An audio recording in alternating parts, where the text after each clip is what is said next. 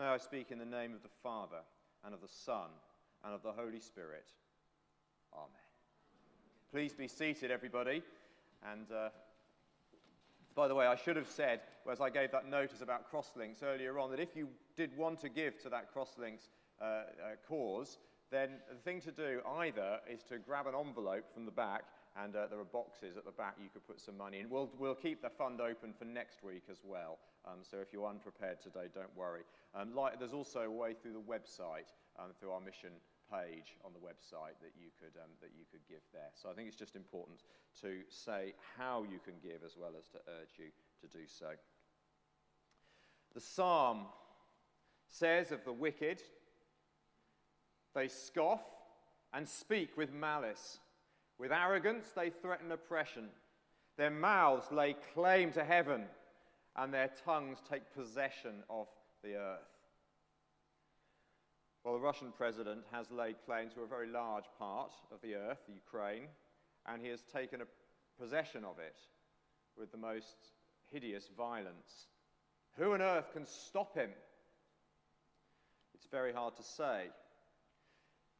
But it's certain that whatever he gains in his arrogance now, history will eventually take away.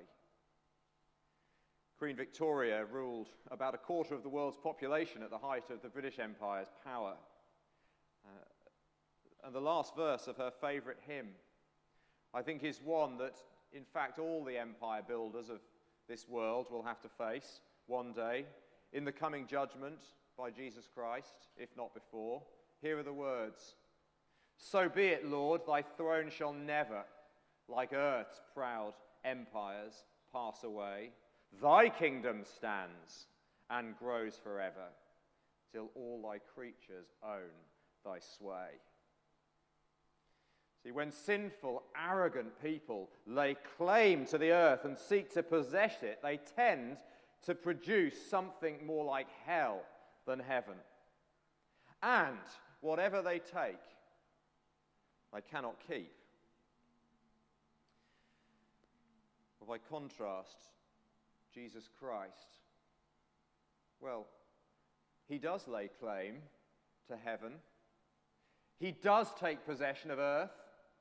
He does it by the words of his mouth. But he doesn't do it in arrogance.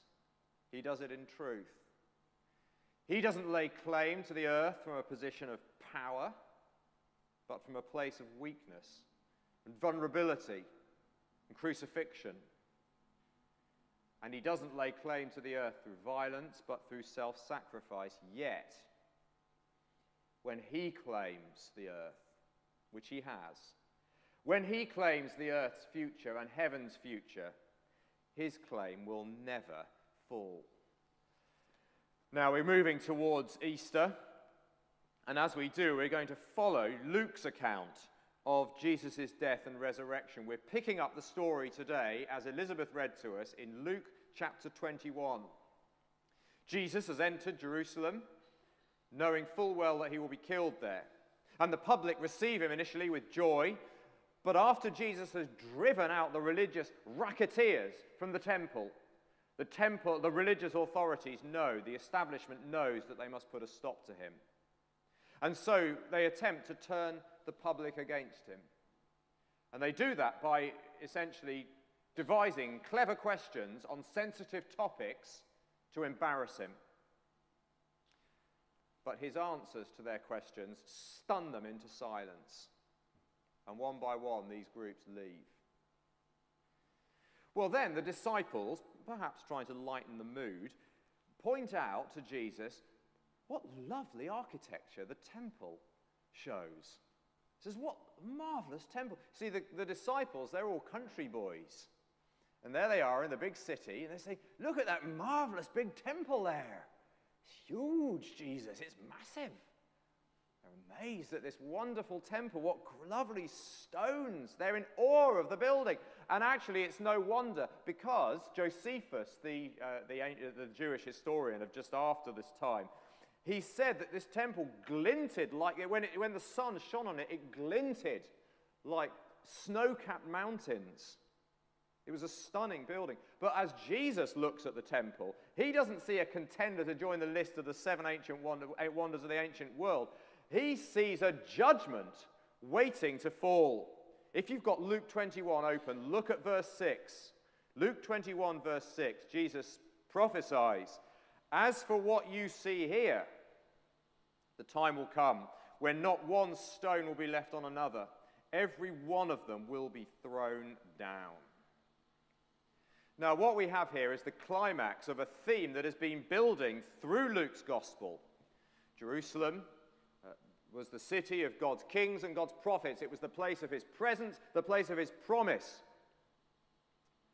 And yet her days are numbered, he says. So months earlier, Jesus had lamented, "Jerusalem, O Jerusalem, you who kill the prophets, how often I have longed to gather your children together as a hen gathers her chicks under her wings, but you are not willing. Look," he prophesies, "your house is left to you desolate."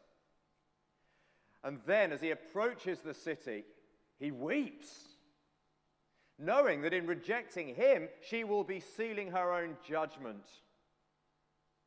And so that marvelous building that amazed the disciples will become a pile of rubble through an act of divine judgment.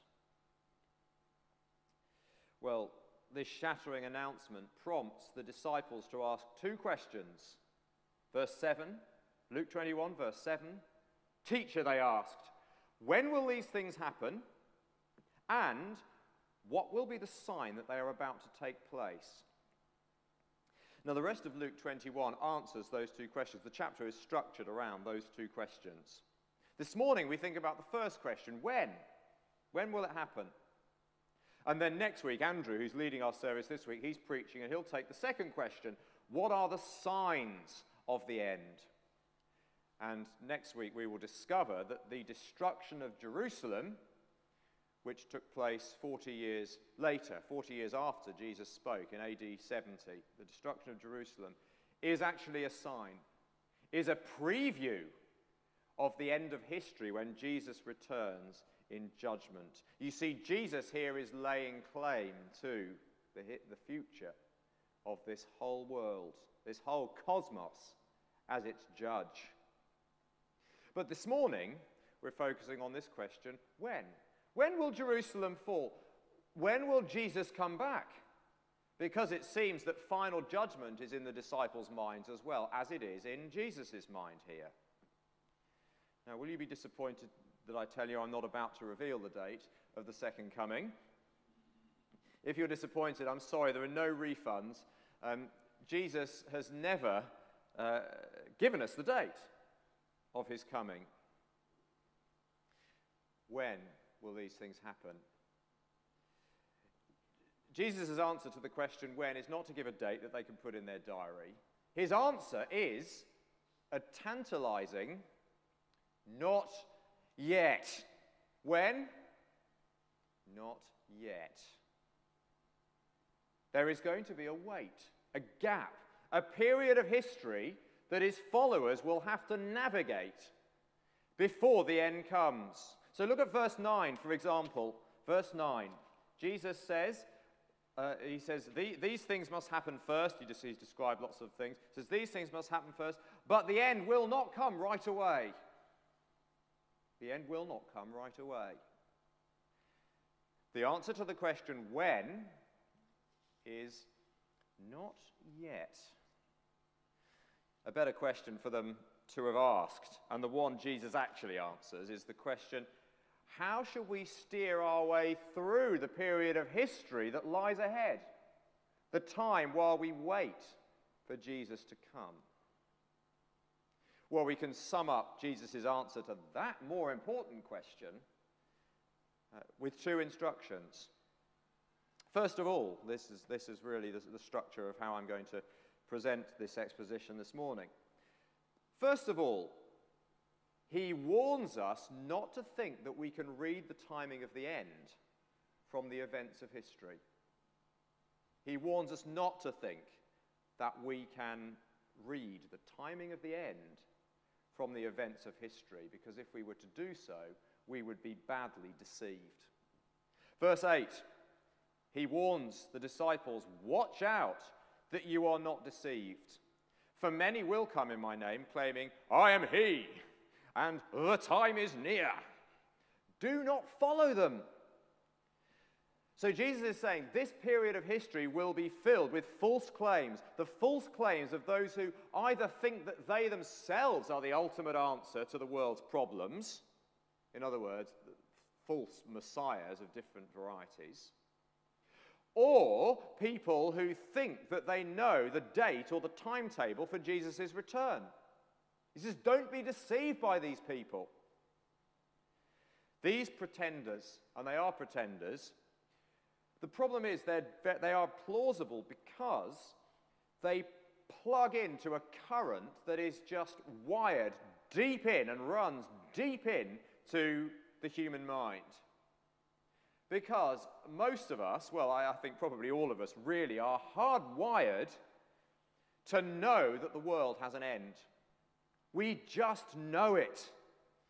One film critic wrote, he said, "We have a strange fascination for witnessing society unravel and for reading the final chapter of the book that is humanity from the safety of a cinema chair."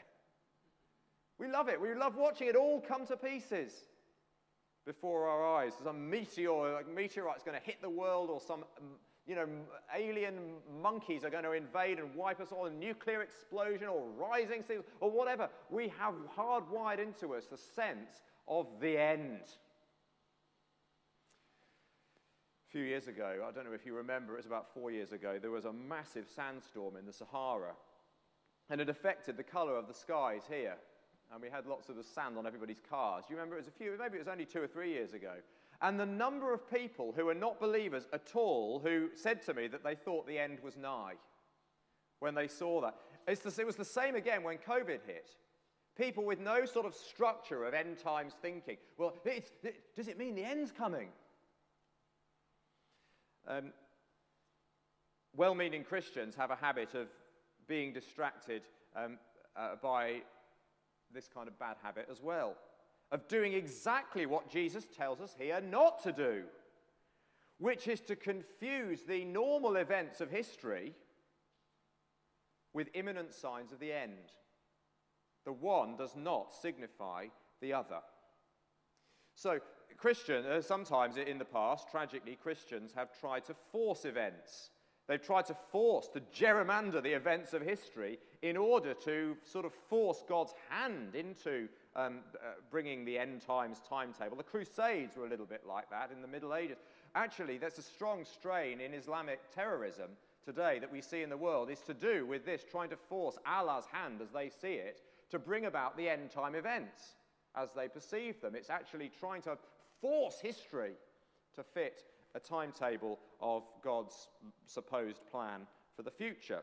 That can happen, that the Christians can even try to alter the events of history to bring about the end. But it's much more subtle and common than that. That's an extreme version. Geopolitical events, especially, it has to be said, relating to the Middle East and the modern state of Israel, are interpreted as significant moments in a painstakingly devised timetable running up towards the end. It is happening even in relation, I've even had messages in relation to what's happened in the Ukraine about how it fits in to various biblical prophecies. No. One country invading another, a war, a virus, a famine here, an earthquake there, a tsunami, a strange-coloured sunset. Are these signs that the world is entering its final act?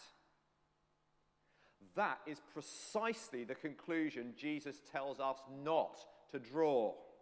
Just look at verse 9. It would spare us so much angst. Verse 9. When you hear of wars and uprisings, do not be frightened. These things must happen first, but the end will not come right away. Then he said, so the nation will rise against nation, kingdom against kingdom. There will be great earthquakes, famines, pestilences in various places, and fearful events in the heavens. That is history as normal. Do you study history? That is history as normal. We mustn't be deceived into thinking that any of these events reveals what God has said he will not make known. The timing of the end.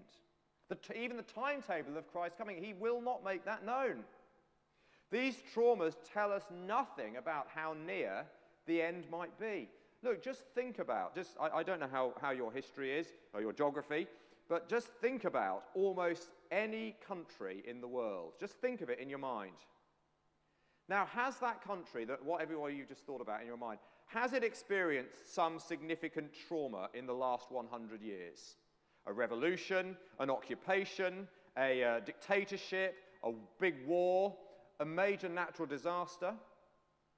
The answer is almost probably that it has. And that it has probably done so in every 100 years, working backwards. That is history as normal. You know, since World War II, we in the West here have lived a relatively charmed life in historic terms. And we've even fooled ourselves into thinking in our historical arrogance that we have moved beyond the normal events of history. So you've heard people in the news this week saying, a full-scale army launching in Europe? We thought this belonged to history, as though we didn't belong to history. Yes, we do. The normal traumas of history have not ended, no matter how much we wished we had really grown out of it all. We haven't, and we never will.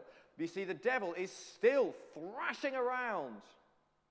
Doomed, defeated, yes, through the blood of Christ, but nonetheless reaping havoc throughout the world. Satan, you see, has laid claim to the earth. Arrogant people do the same. But it is Jesus who really possesses it. History belongs to him. He has defeated the devil by his blood shed for us on the cross, and he has overcome the powers of the world in his resurrection and his ascension into heaven.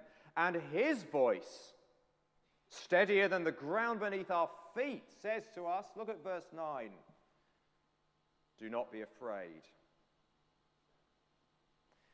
Because his followers are involved in the events of history. Of course we are, and our hearts break for Ukraine. Our hearts break. We want to help, to serve. We will pray.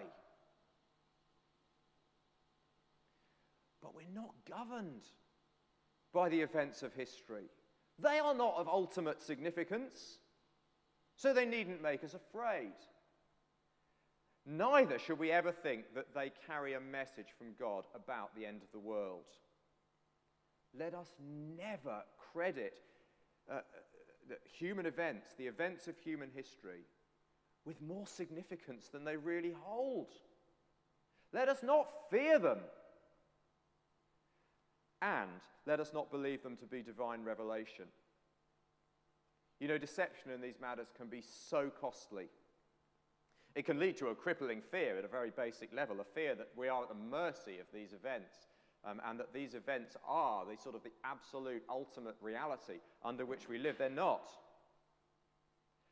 And then again, of course, church history is littered with specific predictions of the date of Christ's coming, very often in relation to events. At the time of the Reformation, 500 years ago, there was a huge industry of announcements about the end that was coming. It was the same around the year 1000. And it's the same. Any time there's an upheaval, there's always, oh, it's coming soon, it's coming soon. Oh, come on. That's not what Jesus said. The church is littered with these predictions. It's so ridiculous. They do lead to disillusionment and very quick rehashes of theology. For example, the Jehovah's Witnesses were convinced he was coming back in 1914. Well, what came of that? Oh, it was a secret coming, you know, veiled in the coming of the First World War. Oh, come on. These predictions happen. They can lead to suicidal madness, of course. Every so often a man like David Koresh, do you remember him? Rises of the Branch Davidian cult at Waco, Texas, claiming that he's going to usher in the end. He literally deluded people to their deaths. There have been plenty like that in history. But I think a much more common or garden problem in Christian life, in church life, is to get distracted from the real center of Jesus' actions, to get distracted by the events of history from the real events of history, from the real things that make the story. So, because Christians can often become obsessed by certain events in the world, certain happenings in geopolitics, certain relationships between nations, certain agreements between different nations, and there's, oh, look, the kingdom's coming over there, the kingdom's coming over there. No, Jesus said the kingdom of God does not come by man's observation. It's not how it comes. It comes, how? Through the church's testimony to Jesus. That's how it comes. Through the church's testimony to Jesus. And that leads to a second lesson Jesus wants his disciples to learn as they navigate their way through history. And here we see him laying hold of this world in the most extraordinary, striking way, even before he comes and brings it to its final end in judgment and ultimate salvation. So here's the second thing. First thing, we're not to confuse the events of history with the signs of the ends of the imminent end.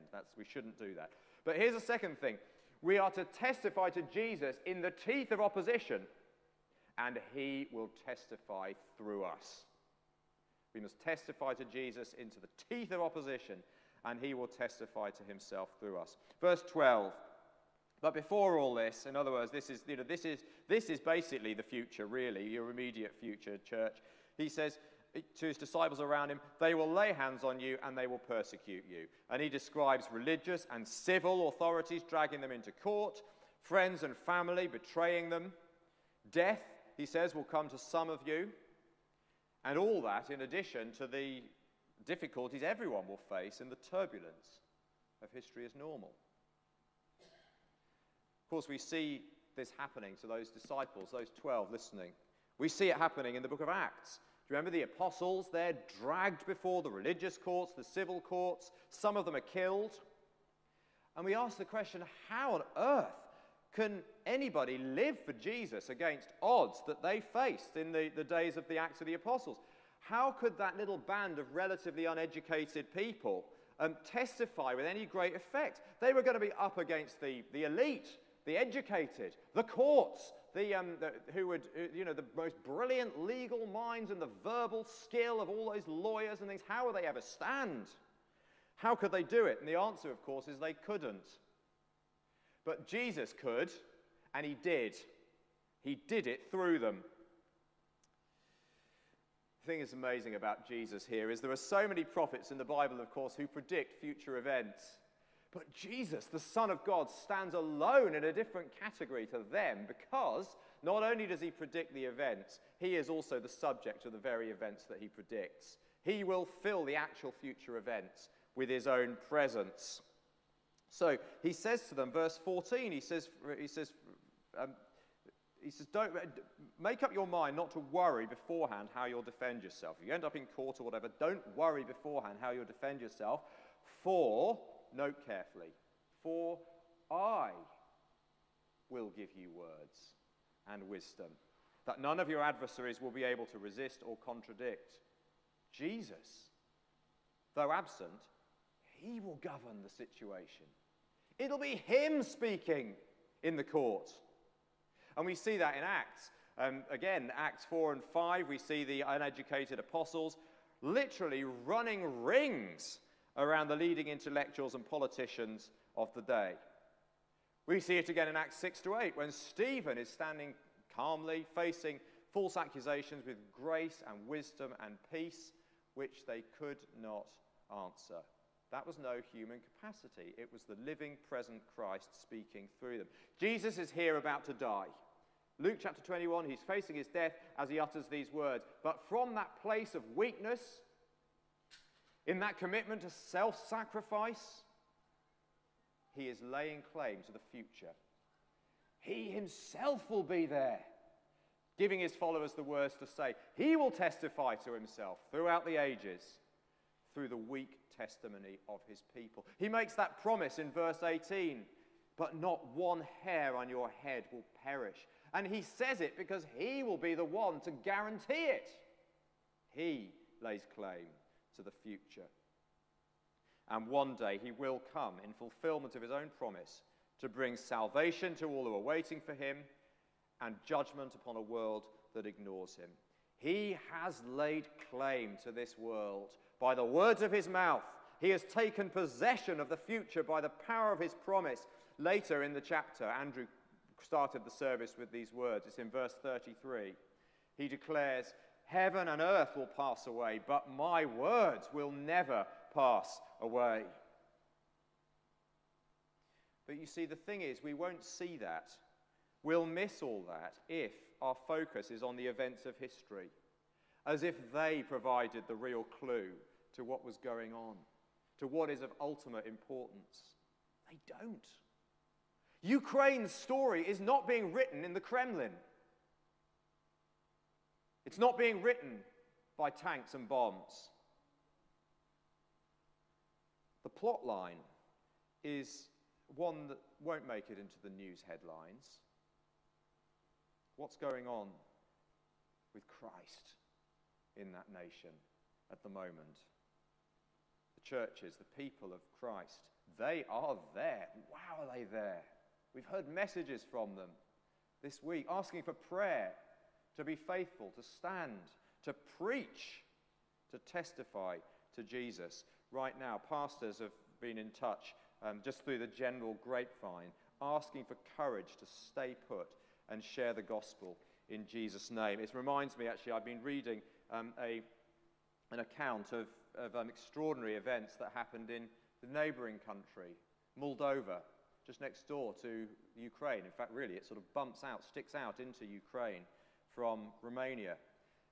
And let me read you this. You think, gosh, there's a war going on in Ukraine. How can Jesus be... Oh, listen to this. This is the testimony of a man he's now a pastor and teacher at the theological college there in Moldova. He was there in Tiraspol during the war that broke out in Moldova at the end of the Soviet Union in 1990 to 1992. Fierce fighting over that strip of land on the far side of the Dniester River.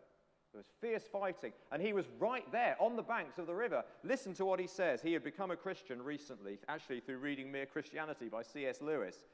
And he was talking, and he says there was a war going on in Tiraspol. I couldn't get out, so I stayed there. And I was in Transnistria during the time of the awakening. Things were much stricter then there, and we were not allowed to use stadiums for evangelism. Nevertheless, we used the churches for evangelism, and a great number of people repented, even as the war was going on outside. In the church in Tiraspol, where I was, there would be tank explosions outside the church, but the church was full, and the whole congregation would be on their knees. I was the church watchman during that time. Even when there were no services due to take place, people flooded into the churches, and so on. On he goes. In the midst of the war, Christ has laid hold of the world. When I think of those believers in Ukraine at the moment, what a powerful example of Jesus urging his disciples in verse 19, saying to them, "Stand firm and you will win life." COVID has unnerved us. A full-on invasion of a European nation has unsettled us. What next? What does it all mean? Well, no one but God knows. He is in control. All we need to know is that this world and its history has been claimed by one person only, Jesus Christ, the Son of God, the man of love, the crucified one. And he possesses the world now so firmly that nothing can snatch it from him. Nothing can bend the future away from his promises and his purpose. Do you know, for me, when I see the Times creaking, I find the flame, the spark that is in me lit again to testify to him. Does it burn in you too? Is it there? That spark to say, I want Jesus to be known in this world. Will you join me in prayer that God will light that spark if it's not there in you? That if it's there in you, he'll fan it into a flame, and that he will let the fire burn here in our church, through the Crosslinks mission partners, through Wanyeki and Mary, through others working with Crosslinks across the world to testify to Jesus, and to pray that he will work in those gatherings for worship taking place probably at this very moment in Ukraine. Let's pray. Light the fire within me. Fan the flame. We pray that you will light in us a conviction of the power of the testimony of Jesus. We pray that in the Ukraine today. May many find security in the everlasting arms today and repent of sin and turn to Christ the Saviour. May the same happen in our own church, our own land. And we pray that the coming of Christ may be soon. We don't know when it will be. But when he comes, he will be mightily glorified among a great international people. For we ask it in the name of Christ.